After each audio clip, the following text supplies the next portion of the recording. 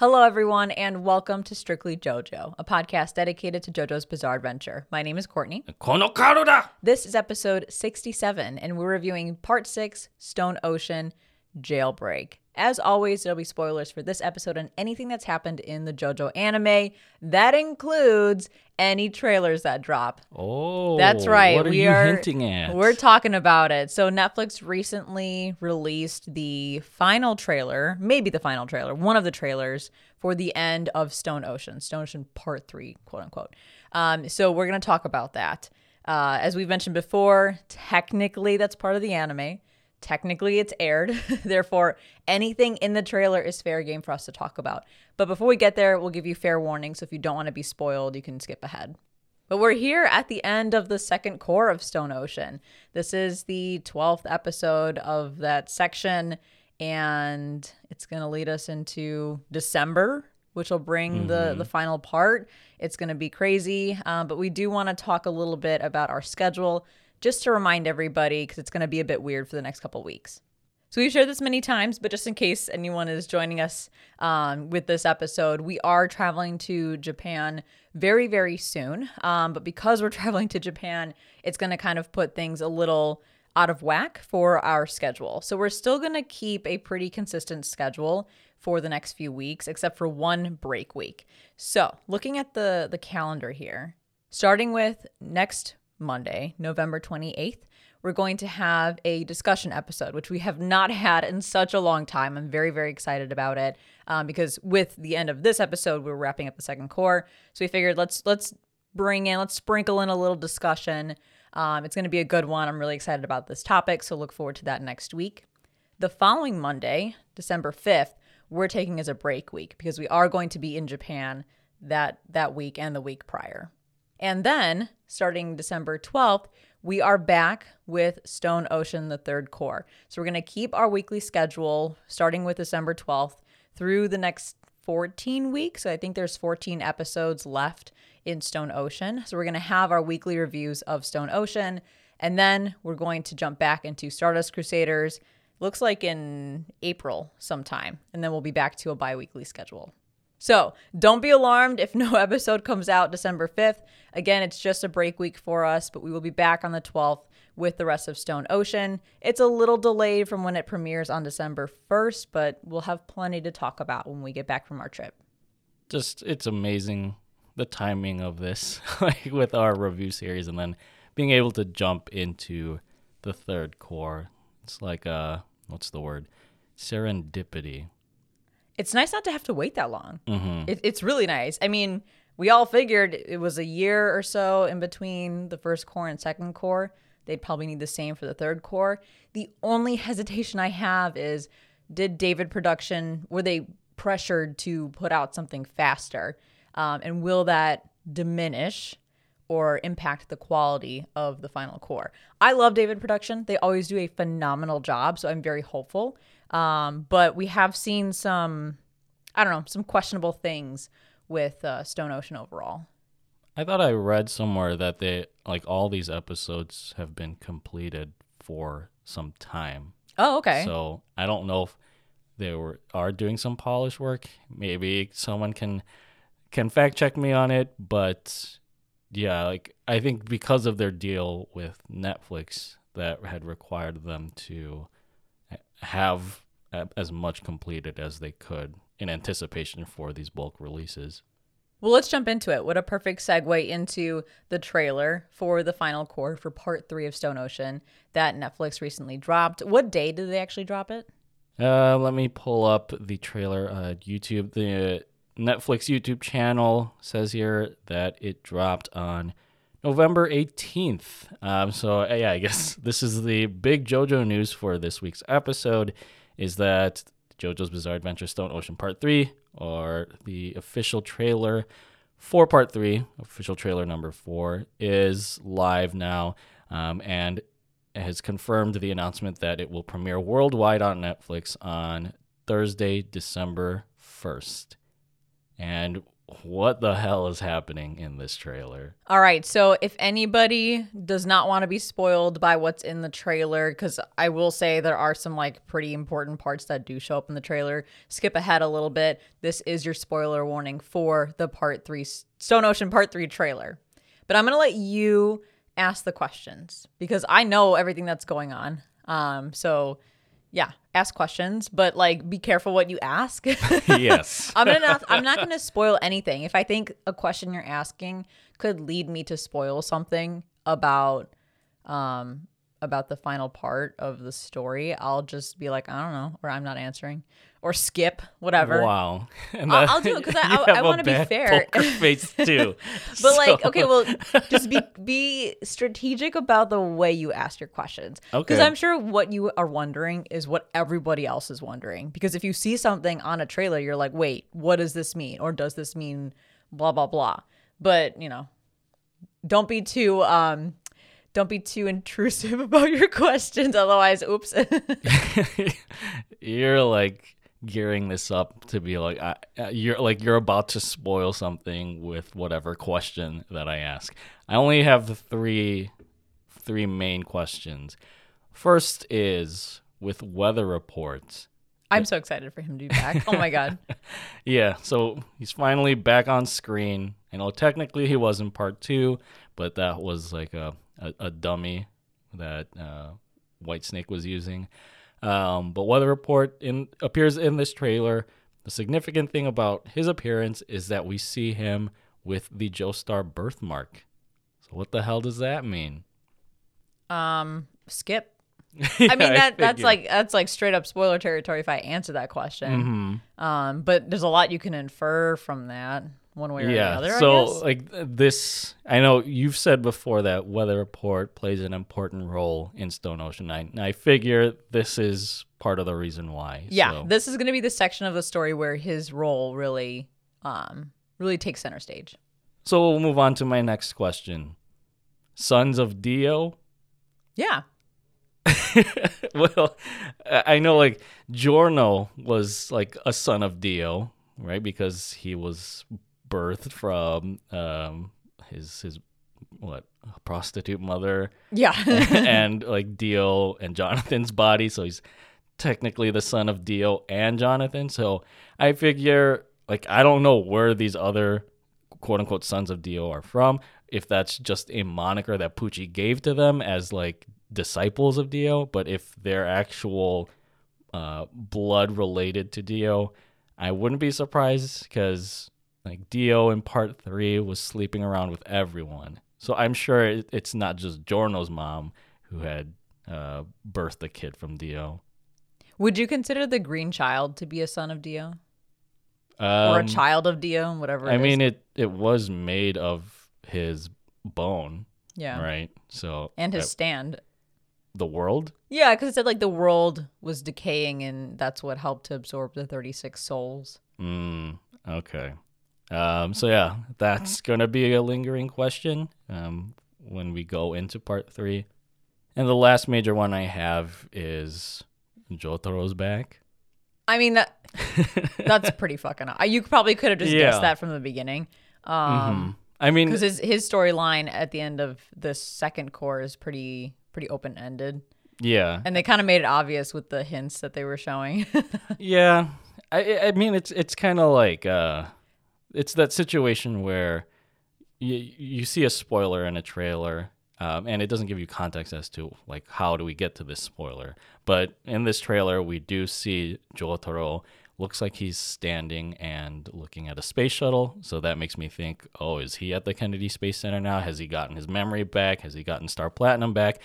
Plus, we hear, like, as Jolene is about to be hit by a bullet shot by Pucci, we hear I assume it's Star Platinum, the world stopping time right before the bullets hit her. So that's a big hint to me that Jotaro is back in full effect. Well, you mentioned too before we started recording that you did pause the trailer at a few moments and you paused and saw what Emporio's text message read. I don't know if you want to say it. I mean, technically it's in the trailer, so technically it's fair game. But I mean, you pretty much read what that said. it's you don't see like the entire text message, but it's Emporio looking at a cell phone, and the message reads, "Protect Jolene just until I arrive. That's all I ask. She must have discovered how to counter his gravity. That's the only way she could have survived." There's some more text that's cut off by the trailer, but it's signed. You can see this clearly, Jotaro Kujo. There you go. He's back enough to be able to send a text, but I don't know what any of this means. This might hint at whatever new stand power Pucci has, which we'll be discussing in this episode. But yeah, I think it's more so like getting to see how Jotaro comes back is going to be interesting. I think even if they didn't show any hints about Jotaro in the trailer, you could easily infer that he is going to be back in some capacity. Because, I mean, where we're left off at with this episode, Jailbreak, is that Jolene has the disc. Well, Emporio has the disc. They have it and no one's trying to take it from them. So the memory disc is going to go back to Speedwagon Foundation and probably go back to Jotaro. They have both, right? Because they gave Star Platinum. Yeah, he's got Star Platinum as of the end of the first core. Wrote Jolene on his arm. Yeah. And then like again, it would probably be insane. It would be egregious if they finished the story and Jotaro never came back, right? Like that'd be fucking crazy. That would just be the most unsatisfying thing in the world. So even if, again, you didn't see anything in the trailer, you could make the assumption that in some way, shape, or form, Jotaro is going to make some appearance in the final part. Actually, wait, I have one more question. Okay. This is not a question, but something that I'll probably be thinking about as we approach the end of Stone Ocean is, I think the last shot of the trailer, it almost looks like an apocalypse, because I think there's a voiceover of Pucci saying time keeps on accelerating, and it's like a fiery sky, and you have all of these citizens, I guess Florida men and Florida women, looking up at the sky and seeing like, what the hell's going on? I'm wondering, because I know that parts 7 and 8 take place in an alternate sort of universe. I wonder if there's context to that that's established in Stone Ocean just based on the way that like Pucci is describing heaven and like all of these things, like these cryptic things that he's doing in a way to attain that goal. Like we've asked time and time again, like what is heaven? Like now I'm starting to think, is Pucci somehow trying to reset the universe? And that's kind of why we have the alternate universes that appear in parts 7 and 8 of JoJo, at least in the manga for now. All I'm going to say is that the end of Stone Ocean is confusing. It is confusing. And it's probably going to take a rewatch or two to fully understand what's going to go on. I'm hopeful that, again, it being in an anime adaptation or in an anime form, that'll help the explanations to be more clear and easier to digest. But reading the manga, it's confusing. And everyone says the same thing. It is confusing. There's a lot of fan theories out there. I did a lot of reading when I finished the manga because I was like, what the fuck just happened? It was a great ending, don't get me wrong. But yeah, we're going to have to talk a lot about it when we go through those particular episodes here on Strictly JoJo. But yeah, that's what I pulled out of the trailer. And of course, it just makes me excited to see the final act of Stone Ocean when it comes out in almost like a little over a week from now. Yeah, I can't believe it's almost here. But we got to focus on this particular episode. Let's do it. Let's round out the second core of Stone Ocean with Jailbreak. So what were your overall thoughts, not only on the particular episode, but the way it rounds out the second core? Because it does have a pretty finite ending, like a hard line drawn in the sand. Like, you're transitioning into another section of the story. I think, in terms of rounding out the second core and establishing the path into the third core, that really just happens at the end of the episode when Jolene and Emporio link up with Hermes. So I think we'll actually see the jailbreak at the start of the next core, the third core. But the rest of this episode, I just thought it was like an overdue conclusion to this confusing conundrum of the Jailhouse Rock arc. Although, as usual, I think it was exciting to see the enemy stand users' comeuppance with how Jolene is able to defeat Mew Mew, even if it was kind of a whirlwind to get there. Like for me, like this episode, I just wanted, I call it like the side mission. I just wanted this side mission over and done with so that we can just move on to part 3. Did you feel any differently though? I enjoyed this part of the Mew Mew arc far more than the previous episode. I think because there was actual progression, we had a resolution. You still had the confusing parts, not confusing, but like frustrating parts of like Jolene constantly forgetting things, but it felt less frustrating than the previous episode. Because it didn't feel like she was taking 100,000 steps back. It was just like one step back because she was still able to progress pretty quickly after that.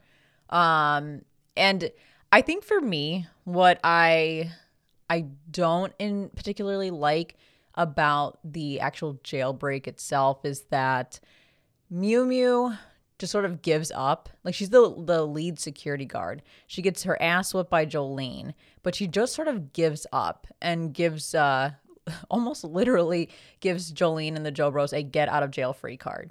It is such a simple way that they get out of jail. And every attempt that they've had before that has been so incredibly epic. I mean, think about the first core when Jolene is trying to break out of jail with Jotaro. She still makes it out and she gets him to the Speedwagon Foundation vehicle, but of course brings herself back in. It's just always so intense every time they make that attempt that here it almost feels lackluster. Like she beats up Mew Mew. She defeats the enemy stand user of that episode and they just let her walk out.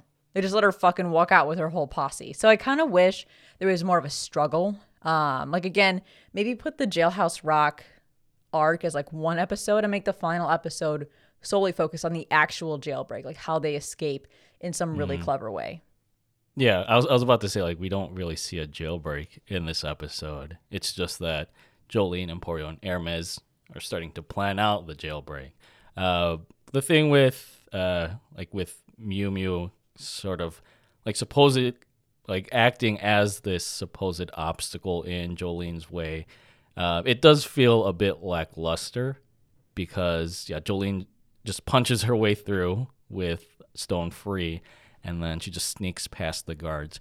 But I think it's the idea that with Jailhouse Rock, the stand Jailhouse Rock, this thing that it's gnawing away at Jolene's memory, that's what makes it significant enough to be a huge obstacle. Because if Jolene doesn't know anymore like what she's fighting for, then that just takes out the weight of this journey that she has to go through. You know what I mean? Yeah, we talked about it a little bit in the previous episode. I think that she hasn't necessarily forgotten, like deep down inside hasn't forgotten, but just like at the top of her short-term memory, maybe doesn't think about it. But she still knows, like, I have to go see Emporio. There's some important reason I have to go see Emporio. It's probably because Emporio, she's assuming, knows what's going on with this enemy stand user. Emporio has Jotaro's memory disk. Emporio knows where Hermes and Weather Report and Anasui are. Like, Emporio is a key character in this whole story because he's almost like the liaison for Jolene. He makes things happen for her. So I don't think deep down inside she's forgotten anything, but just at the top of her mind, she might not be thinking of it at that moment. So I think the way I look at it, it's not a spectacle in the physical sense, right? Like with this, like this being the one thing before they actually break out. This is more of like that mental hurdle that Jolene has to go through, which is still, again, pretty significant because if Jolene forgets about Jotaro, then all of this has been for naught. And she still has her long-term memories. It's just everything up until the moment she met Mew Mew. That's still in her mind. It's just like after she meets Mew Mew, that's when things get a little foggy. All right, JoJo fans, it's time for us to break out of this second core as we dive down into our synopsis and discussion for Part 6, Episode 24, Jailbreak. Jolene continues her confused cruise through Stoned Ocean, but manages to make her way to Emporio's bachelor pad, where the confusion compounds to levels so outrageous that it may prompt one to say, "Yare yare dawa." Emporio eventually remembers that he needs to print out a modeling headshot to identify the prison's head guard. And speaking of the devil wearing Prada, Miu Miu storms in to destroy her facial recognition data and hides behind her gaggle of guards to further mask her identity from Jolene. Thankfully, Emporio works through his Pokemon confusion and sends a binary code that Stone Free calculates as that of Miu Miu's identity, giving Jolene a reference from which to paint her next Aura Aura Mastora piece. With Jailhouse Rock's effects waning, the prison posse pair link up with Hermes in the medical wing to prepare for Operation Stoneshank Redemption. Elsewhere, Poochie Gangier struggles to do his groceries with his newfound powers, but affirms his commitment to complete his next errand for Dio's ticket to heaven, a moonlit visit to the Kennedy Space Center at Cape Canaveral within the week. No space pun intended, but I'm sure that his visit is going to be out of this wardo. And now onto our next segment of the show. Is that a music and or fashion reference where we document any and all nods, homages, and tributes that this extraordinary anime makes to the ordinary world of music and or fashion.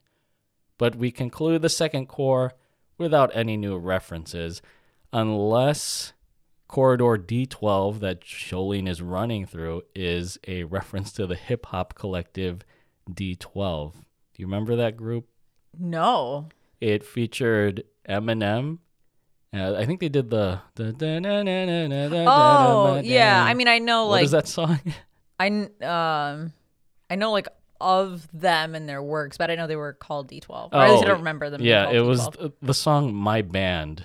Never know the name of my band. I like to think that might be a reference.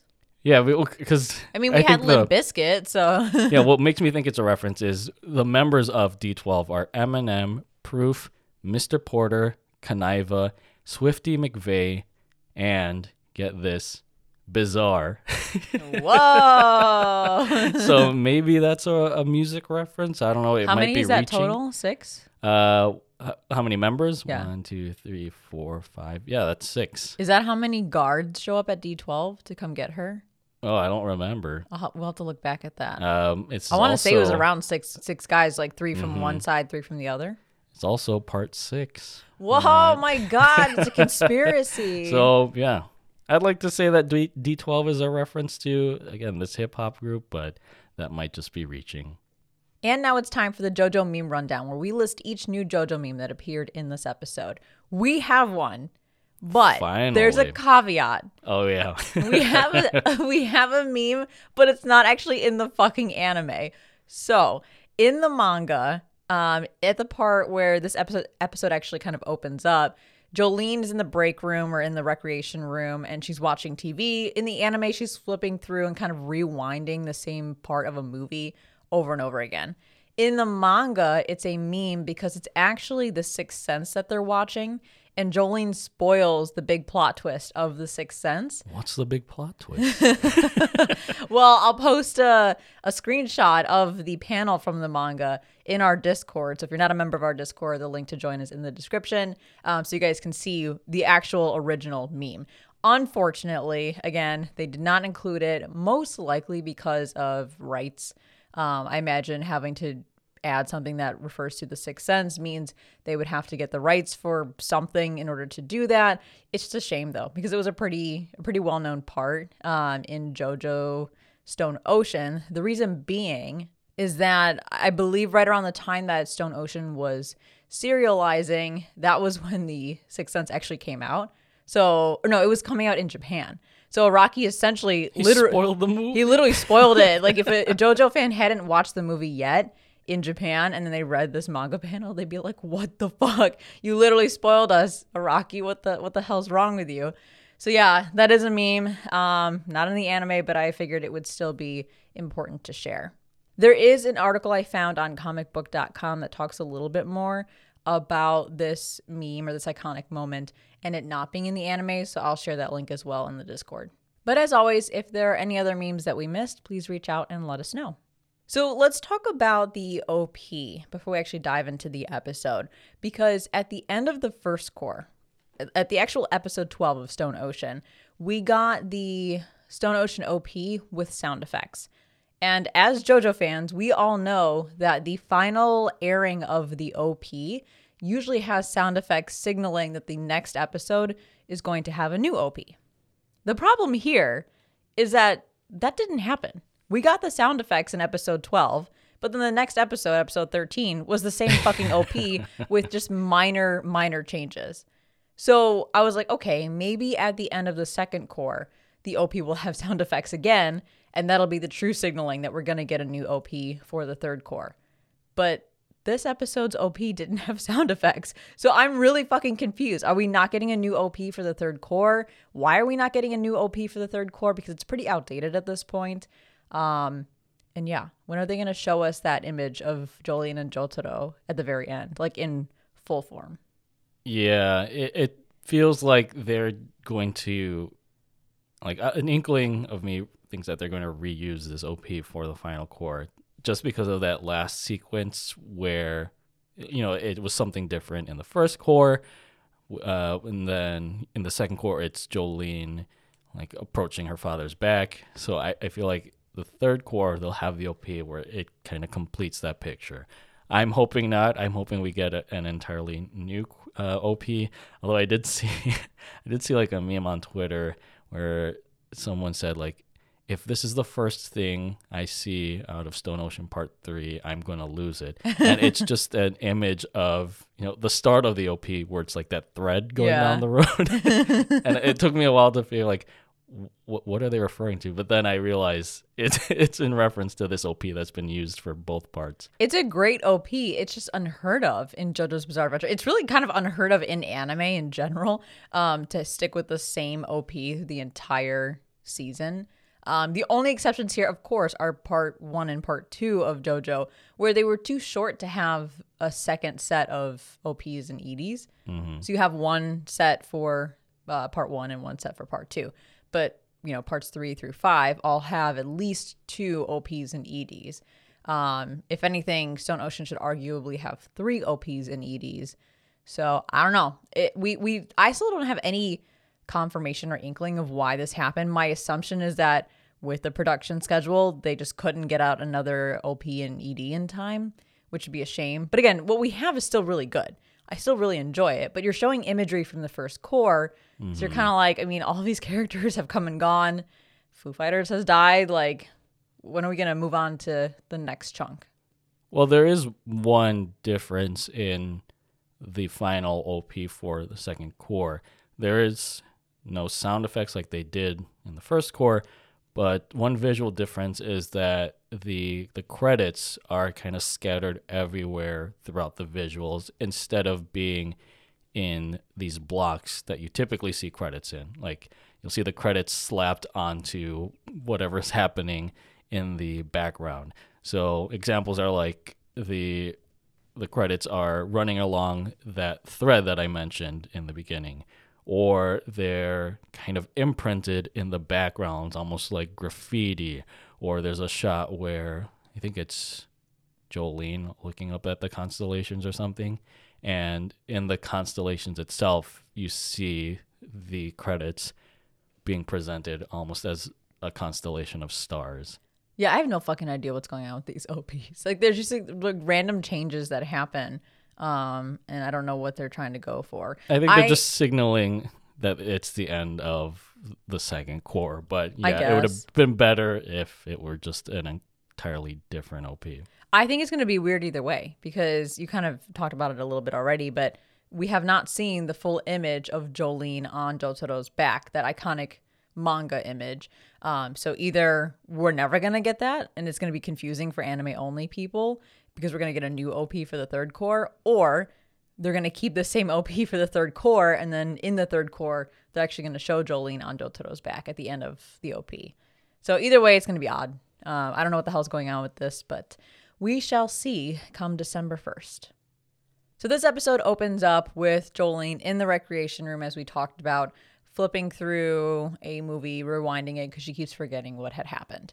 As we mentioned, no Sixth Sense spoiler, unfortunately. But then Jolene, after getting yelled at by everybody else because she's being annoying, goes to the couch and decides to read a comic book. And interestingly, the comic book is an Oingo Boingo style from part 3. Yeah. I think another instance of like this part being so closely linked to Stardust Crusaders in that fashion. It's just that the comic is backwards. It's drawn as if it were a Japanese comic instead of an American comic. Yeah, because if she were to close it, the cover would be on like the right hand cover versus like the left hand cover. So yeah, that is an interesting oversight. I do have a question though. When she goes to sit on the couch and reads that comic book, why does the chick next to her have such a huge fucking head? Yeah. Like they don't acknowledge it. They don't talk about it. She's there for like a hot second, but that's it. Like, it's just a giant headed woman next to her. And I need to understand what the hell is going on there. It felt like something out of a Ghibli movie. It was insane. But shortly after, a chase scene breaks out where Jolene is going after Mew Mew because she had written a note to herself that if anyone looks at your left hand, I think indicating that that person can see the string in her hand, meaning they're a stand user, to just punch without question. That takes Jolene and Mew Mew to cell area D12, as we talked about, and Jolene reading D12 on the wall causes her to forget where she is or who she's chasing. So it's 4 guards I wrote in my notes, so it's not the 6. Oh, okay. But I have a question about this. So my assumption was, I kind of explained it a little bit in the last episode, that the 3 pieces of information that she obtains and kind of rotates through because of Jailhouse Rock's stand ability, you'd almost like label it, right? So like she learns 3 pieces of information and they're labeled 1, 2, and 3 in that order. It's like the order that she acquires this information. So if she were to obtain a 4th piece of information, that means the number 1 piece of information gets forgotten and then everything moves up a rank. So then the number 4 piece of information becomes number 3, 3 becomes 2, 2 becomes 1. That was my assumption on how it worked. However, if we were to assume that Mew Mew being an enemy stand user and who she needs to chase is the number 2 piece of information or I guess number 3 piece of information, because that is the most recent thing she learned right before she started chasing her. She realized she punches. She realizes she's an enemy stand user. Boom. She learned a new piece of information. It's now in the number 3 slot. Wouldn't she still remember who she's chasing when she read the cell area D12? Because the Mew Mew information should jump up a spot to, let's say, number 2. And then D12 should be the number 3 slot or spot in her memory. Does that make sense? Like, go through the list again. Well, I don't know what like number 1 and number 2 would be. But would that be what's written on her arm? Sure. Whatever number 1 and number 2 are, like number 1 is the oldest piece of information, right? Just kind of think about it as like a rotating thing. Yeah. Or however it makes sense for you to think about it. So like if the newest piece of information that she learns becomes the number 3 and moves up, then her learning that Mew Mew is an enemy stand user and that she needs to chase would be the number 3 slot. So then learning about D12 would be number 4, but because she can only retain 3 pieces of information, then D12 becomes the most recent. Mew Mew becomes the second most recent. Well, is it the thing with the guards? Like that was another piece of information that she had to know during the chase, because you see a guard shimmer away from 4 to 3. Maybe. Yeah, maybe that. But then the Mew Mew information should still be the number 1 slot then, because that gets bumped up. But then she disappears anyways, because Jolene glanced up at the D12 and that threw her off for that 1 second. Then what's the 3rd piece of information she learned after she learned Mew Mew is an enemy stand user? I think it would be the number of guards chasing her. So number of guards chasing her is 1 piece of information. Cell area D12 is a 2nd piece of information. What is the 3rd piece of information that would have caused her to forget Mew Mew, which before all of that was the most recent piece of information? Oh, I see what you mean. So that's why I'm confused as to how she suddenly forgot about Mew Mew. Unless but that's just based on my understanding of how the memory thing works. unless the first piece of information was not Mew Mew herself, it was just to punch whoever was looking at her hand. Well, when she punches, then she said, "Oh shit, this person Oh. must be an enemy stand user," and that's what caused her to chase them. Okay. Yeah, I don't know. I'm getting You're right though, confused but right now. maybe chasing this person is one piece of information, and Mew Mew herself, like what she looks like, could be a different piece of information. Yeah, because her back was to Jolene the whole time. And she remembers that she's chasing someone. She just doesn't remember who she's chasing. Mhm. Okay, I guess I could accept that. That's fine. Either way, That this hurt whole my shit's head. confusing. Like I said in the last episode, it's a frustrating sequence, but it's also a confusing sequence about how it actually works. So anyway, Jolene is getting cornered by these guards, but interestingly, she hides behind one of the guards' backs by unraveling herself and sticking to their back. This is a new skill, right? Because we have not seen her do this before. We've seen her sort of unravel her body, but not to the point where she can actually do something like this. Yeah, at first I thought she was pulling a cheap trick and just attaching, hanging onto the cackling the whole Because time. I would be like, wouldn't you see someone clinging on to another guard's back?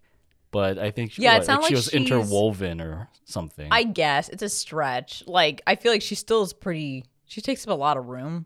So Yeah. at any angle, a guard facing this guy is probably gonna be like, "You got something on your back, dude." Right.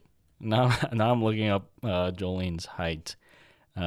Says that she's 5'9". It'd be Dang, she's tall. she's my height. Wow, she's tall. Yeah, so I it'd mean, be, I'm only like 5 feet tall, so to me that's tall. I mean, a 5'9" person trying to crouch behind a guard's back, that doesn't seem plausible. But also, she's got Jotaro's jeans, and he's like 6'3" Yeah. or 4 or something like that. And this scene sort of rounds out with Mew Mew explaining that seeing a fourth guard means Jolene's brain can only accept 3 because 3 new pieces of info is all she can hold in her head, and then the fourth piece of information gets rejected from her vision. That's cool and all, but my assumption would be like it's a singular piece of information that there are 4 guards here versus like each guard is a new piece of information. Because if she goes to the fucking cafeteria, how's she gonna see anybody? Does she only see 3 Right. people? But then like all of a sudden like a bunch of people should be fluttering in and out of her memory as she just scans the room. So I don't know. I mean, I guess for the sake of like the story, the way that it's being told, it makes sense. But in my mind, I would assume like if you're seeing 4 guards, the new piece of information is there are 4 guards here. Yeah, and even then, like we as human beings process like millions of pieces of information at any given time. Like just right now, looking at our setup, I could say looking at my MacBook is one piece, looking at my phone is one piece, looking at the table is one piece. The one piece is real. That would mean anything within my vicinity I wouldn't understand, right? Yeah, you'd So- be constantly funneling information. Yeah, so I feel like the whole 3 pieces of information thing doesn't account for like other things that we should like be seeing in front of us. Yeah. So But again, there's got to be a limit to how Araki can write this out. Otherwise, Yeah. it's going to be way too complex. So it's fine. We'll accept it the way he delivered it. So then Jolene finally reaches Emporio. But this scene's actually kind of funny because she reaches him and he's like, "Oh my God, One-chan, what are you doing here?" But then like they both like learn another piece of information and they immediately forget why they're there and that the other person is there until they turn around and look at each other and they're like, "Oh wait, the- why are you here?" the dumbest thing I've seen in this episode. I like how there's music that builds up the tension, but as soon as they forget, like once they get the new pieces of information, the music just stops. And then they look back at each other and they're like, "What are you doing here?" And then they're just asking, "Nande, nande, nande." That's exactly what I'm saying. Like, why is this happening right now? Jolene is able to quickly and effortlessly stop the bullets that Mew Mew shoots, because Mew Mew does make her way through the crack in the wall, finds Emporio's room, and shoots 4 bullets at Jolene, knowing that she'll only be able to process 3 of them. So the 4th bullet she intentionally shoots towards Emporio because she knows Jolene won't stop it. But what I noted here is, again, Jolene just like effortlessly stops these bullets. But that's an interesting contrast to the first core where she's being chased by John Gallier. Her and Jotaro are being chased by John Gallier. And she has more of a struggle trying to stop those bullets. I think it's significantly more bullets, to be fair. But she's freaking out the whole time. I mean, who wouldn't be if you're being shot at? But this time around, she like barely says anything and just immediately whips out a web of strings to stop those bullets. Maybe it's just experience. Like Yeah, she's growing. She knows, she knows what to do in this situation. Although, there's the fourth bullet that she misses because that's the new piece of information. I did also note that as Mew Mew is explaining, maybe to Jolene or just out loud, how she can only see 3 shots, even though more are fired. The span of time that she explains it is in the time span that the bullets travel from the gun to Jolene. Yeah. Like, that's got to be a fraction of a second. But then she's like taking, because it's technically in slow. We see it in slow mo. Yeah. But Mew Mew's talking at the same time. So I'm like, did she really quickly say this in the span of time that a bullet travels from one point to another? Yeah, her thought was just as fast as the bullet. It's JoJo logic. It's like, the thing where Jonathan and Dee are falling down in the mansion for like 10 hours or whatever. Jolene does overcome this moment, though, because she sees all of the bullets in the reflection in the water on the ground, saying that shows the truth behind everything. But again, she's seeing 4 bullets in the water, let's say. So wouldn't she only be able to see 3 of those bullets? Because if each bullet is a piece of information. But it's like, then it's like, because it's a reflection, now her brain can suddenly process it as 1 piece of information versus like 4 pieces of information. I don't know how that works, but that's the difference, I guess. Yeah. So she just needs to run around with a mirror. Just look in the mirror the whole time and like point it at things to see what's going on around her. Yeah, or just be hopeful that there's a puddle of water somewhere. I don't know if you notice this. I just like how when she deflects the bullets, it shoots off Mew Mew's extensions. Yeah. As Mew Mew retreats from Emporio's room, Jolene does attach a string to her to track her. So even if she doesn't remember her, she can at least track and say something about this person is important. But before she leaves the room and leaves Emporio by himself, she acknowledges why Emporio is always so careful, saying that he's needed to live that way in order to survive in the jail because that's all he's ever known. He was born there, he's raised there, he's lived there. But then says there are times you have to take risks. Like, there are times we have to move forward even if it means facing danger. And that's important because in the previous episode, Emporio is freaking out at the idea of breaking out of jail, telling Jolene it's impossible, it's too dangerous, we can do this a safe route, let's call Speedwagon Foundation, let's let them help. Like, he's just so afraid of the world outside of this jail, understandably so. But in order to move forward, they need to leave. Yeah, I mean, there's always a safest route to do anything, but that's going to be moot if the danger ends up being bigger than you expected. So, yeah, with what Jolene said, with there coming a time to move forward, even if there's danger, that as always, I just chalk that up to like the Joestar's way of thinking. They are willing to put themselves into harm's way if that means they can save others or fight for the greater good. And I think this is where Emporio comes to the realization that instead of taking things the safe route, he too has to muster up the courage if they are to defeat not just Mew Mew in this moment, but like what Poochie's planning. And he could stay behind. Arguably, he could stay behind in the jail, and I think Jolene sees that as an option for him, and she wouldn't hold that against him. But there's more to his life, than just being stuck in this jail, hiding out. Plus, if the rest of the Joe Bros go and he's left behind, that's kind of a sad existence. Or you know what hardened him? It was that bullet he got. Yeah, he got shots. Now he's like, at this point. Tough as nails. And now we reach the eye catch of this episode, which is the stand stats for Jailhouse Rock, as it is formally known. So destructive power is at none, speed is at C, range is at B, durability is at A, precision and accuracy are at none, and development potential are at none. So yeah, there's not many like physical strengths to the stand, but as we've established, it's more of a mentally combative stand. And yeah, here you can see a clearer picture of how its brain is just exposed. And it almost looks like its body is made out of stitching, like it's a stitched up doll. I find its arms to be kind of weird because they're just like pointy sticks. but it has like this muscular forearm, but the hands are just like I don't even know, sticks. I don't know how to describe it. Yeah, very strange stand design. When we return to the episode, Emporio chases after Jolene, or essentially, leaves his room, and he pops out of the wall, and he's like, "Oh, Jolene, when did you get here?" It's just like, again with this shit. God. I mean, it's funny. I like it, but I was just like, "Oh my god." But he hands her a binary code for the printout that he's been trying to show her this entire time, and suddenly Stone Free is fluent in binary. Yeah, Am I understanding that? So is it that Stone Free is fluent in binary, or that Emporio just strategically placed the ones and zeros to be the outline of Mew Mew? Like, if you can imagine, let's say the ones are like, if you fill in the ones, but you keep the zeros blank. So is it like all of Mew Mew's stuff is like in ones, and like Stone Free knew to like fill in the ones, but leave the zeros blank to just make a picture? I think that was the intention. Because I was like, how does it fucking know binary?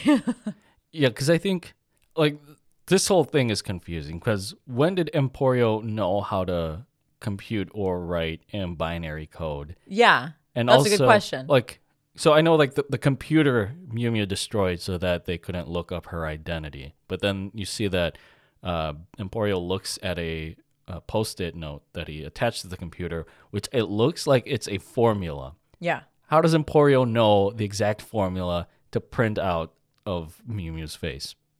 I don't know. And on top of that, like, how does a formula translate to binary code for an image that he doesn't remember? He doesn't remember the image unless he does remember her face. Okay, so we talked about this in the last episode. Like, how did he figure out Mew Mew was the guard? He may have seen Mew Mew first before Jailhouse Rock actually activated for him.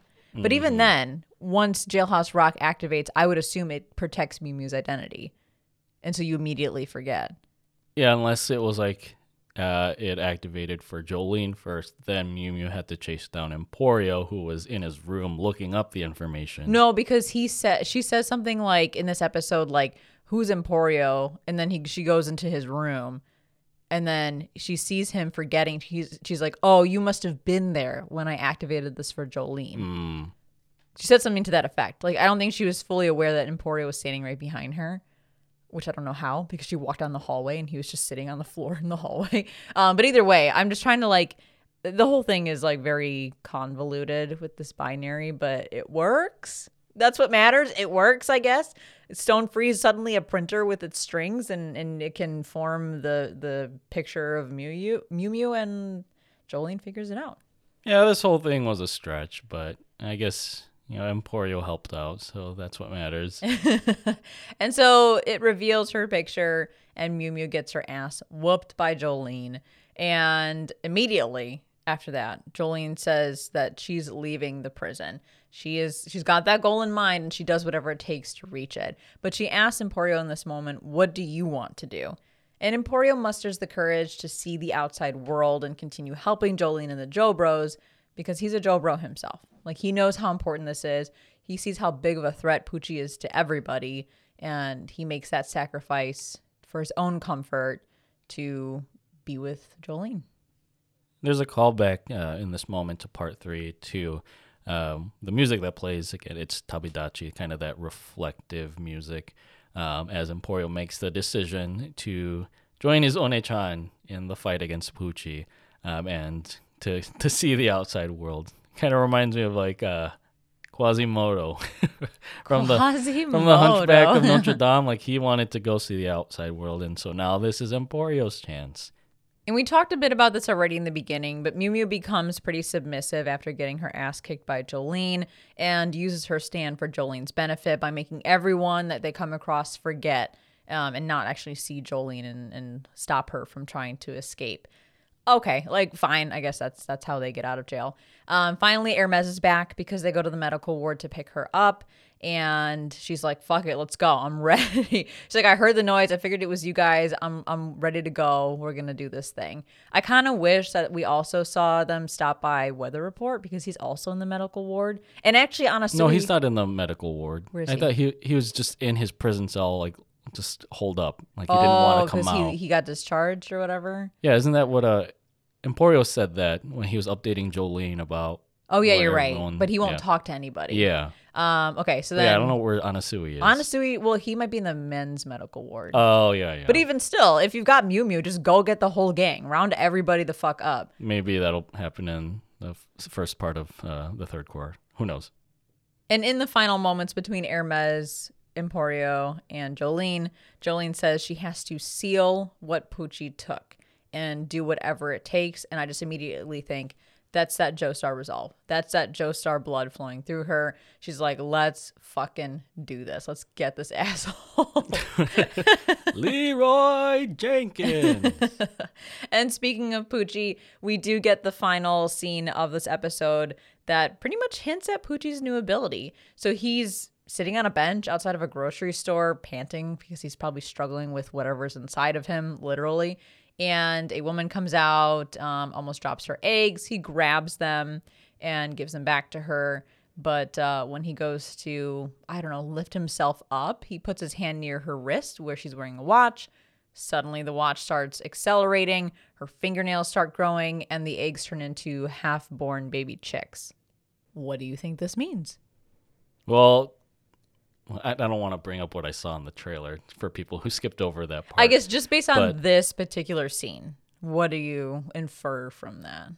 I mean, it seems like he's making things grow at a faster rate. I don't know if, like, what exactly that has to do with, with bringing Dio back or to attain heaven. But it's definitely not like Whitesnake's stand anymore. Yeah, because he does say Whitesnake is no longer his stand ability, but there is something else inside of him. And He says a power that carries hope. yeah, and it shows an image of Dio and the world. But if you kind of think about it, and again, this isn't like spoilers, it's just like what you can deduce from what's going on in the second core. If the world was decaying to make the baby, and Poochie's new stand is tied to that, like that baby tied to Dio. And as we know, common knowledge up until this point of the anime, all JoJo villains have stand powers that deal with time. You can probably assume what Poochie's new stand ability is, or whatever's inside of him, what that is. So it's not stopping time. It's doing something else. with time. Really quick before we wrap up, wanted to mention there's an Easter egg in this scene with the supermarket. It's called Lucky L. This is actually referring to Lucky Land Communications, which is Araki's personal company and his manga studio. So there is no Lucky L supermarket in the real world Florida. This is just a nice wink and a nod to Araki himself. I didn't even notice that. That's cool to know because I feel like Lucky Land does pop up and makes its cameos throughout JoJo, but I feel like the only time it's really prevalent is in part 3. With Jotaro's like pin on his hat, I think. Yeah. Poochie also does say that there's 6 days left until whatever his goal is. So yeah, we are in the home stretch of all of this shit. They have 6 days to get to him, and we'll find out come December 1st what happens next. And that brings us to our final thoughts for part 6, episode 24, Jailbreak. So, did this episode help you break out of the jail of sheer confusion? No. Because even though there were things, I guess, that got resolved in the last episode, there are new confusing pieces that popped up in this episode. But regardless, it was still a fun episode. I did enjoy it more with the second half of this mini arc. And it's leaving us in a really cool spot. I mean, it's just a perfect way to sort of round out the second core because we're now leaving the jail, assumably from what they're trying to do, which is a jailbreak. Title of the episode is Jailbreak. So it's almost like the expanse of what happens next. It could be anything, right? Like you're no longer in these confines, in this mini world that Araki has built for the last 2 cores. Now it's like, it's fucking Florida. Like, what's gonna happen next in Florida? It could be anything, and it will be anything. And I'm so excited for the 3rd core. But what did you think? Yeah, for this episode, there really didn't seem anything special outside of Jolene finally getting to take down Mew Mew and Jailhouse Rock, which in itself was a chore to trudge through, with Jolene and Emporio trying to work through their utter confusion. But I think that thematic focus on memory was significant enough to reestablish Jolene's mission to save her father and preserve the legacy of the Joestar lineage, I suppose, in standing up for the greater good and wanting to bring Pucci to his knees. I think with that, it's exciting to think that the Joe Bros, or the prison posse, are, to pull an Attack on Titan metaphor, kind of venturing beyond the walls of Green Dolphin Prison, or Green Dolphin Street Prison, into this kind of completely new and unknown environment, but strengthened with that resolve to move forward with the fate of Zawardo in their hands. And just reflecting on like part 2 overall, I think with world building being established in part 1, part 2 really cut to the chase to a bit of a fault in advancing the plot around Pucci's goal of reaching heaven, and just dealing these damaging blows to the prison posse in the process. Especially with, this 2nd core, we've talked about how there's more thought-provoking and maybe more psychologically combative enemy stands. And I think not just physically, but that also mentally took a toll on the Joe Bros by the end of the 2nd core. But, as typical of her Joestar predecessors, Jolene comes out of this experience basically in the Ultra Security House unit, more battle-hardened than ever to continue forward in this face of steep adversity. Because not even like the roided-up security guard or the vomit-colored baby or this memory-manipulating guard can stand in her way of exacting vengeance for her father. And so I think with the release of this podcast episode, there's only 10 days left to find out what happens to Pucci Gangier 6 days from now. Just a weird thing to say, right? 10 days from now, we're going to find out what happens to Pucci 6 days from now. Is that JoJo logic? Do you have any closing thoughts about the 2nd core of Stone Ocean? Yeah, I mean, I think it's a very intense part of Stone Ocean. I thought it was more intense than the 1st core. The animation overall was a big improvement over the 1st core. It was more consistent. It wasn't pretty all of the time. There were still some episodes that looked like slightly lower production quality. But again, after some of the really rough moments in the 1st core, I am happy to see that the 2nd core does have a step up in animation. And I hope that the 3rd core is going to be even further of a step up from there. And despite being some of them like being kind of confusing, I really love how every stand in Stone Ocean has had me completely lost with how they can be defeated.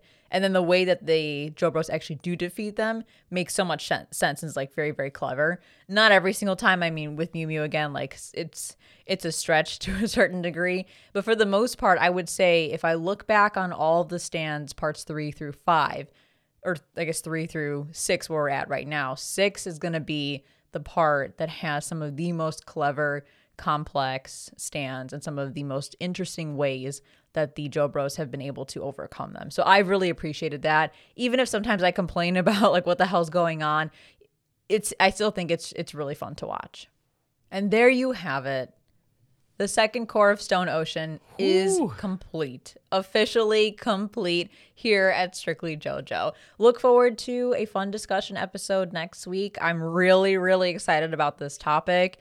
I'm going to be gushing about some of the stuff that is part of this topic. I don't want to spoil it or give it away too soon, but it's going to be fun. And then again, break week after that. And then we are back with the final core of Stone Ocean. I'm so ready for it, like so excited for it, but also not ready because it's always bittersweet when you finish an anime or a season. And it's going to be the same here. Yeah, but the Stone Ocean just keeps flowing and flowing, so we're not going to have to wait long until the coming of the third core. So, yes, very much looking forward to it, especially with us preceding it with a JoJo discussion episode.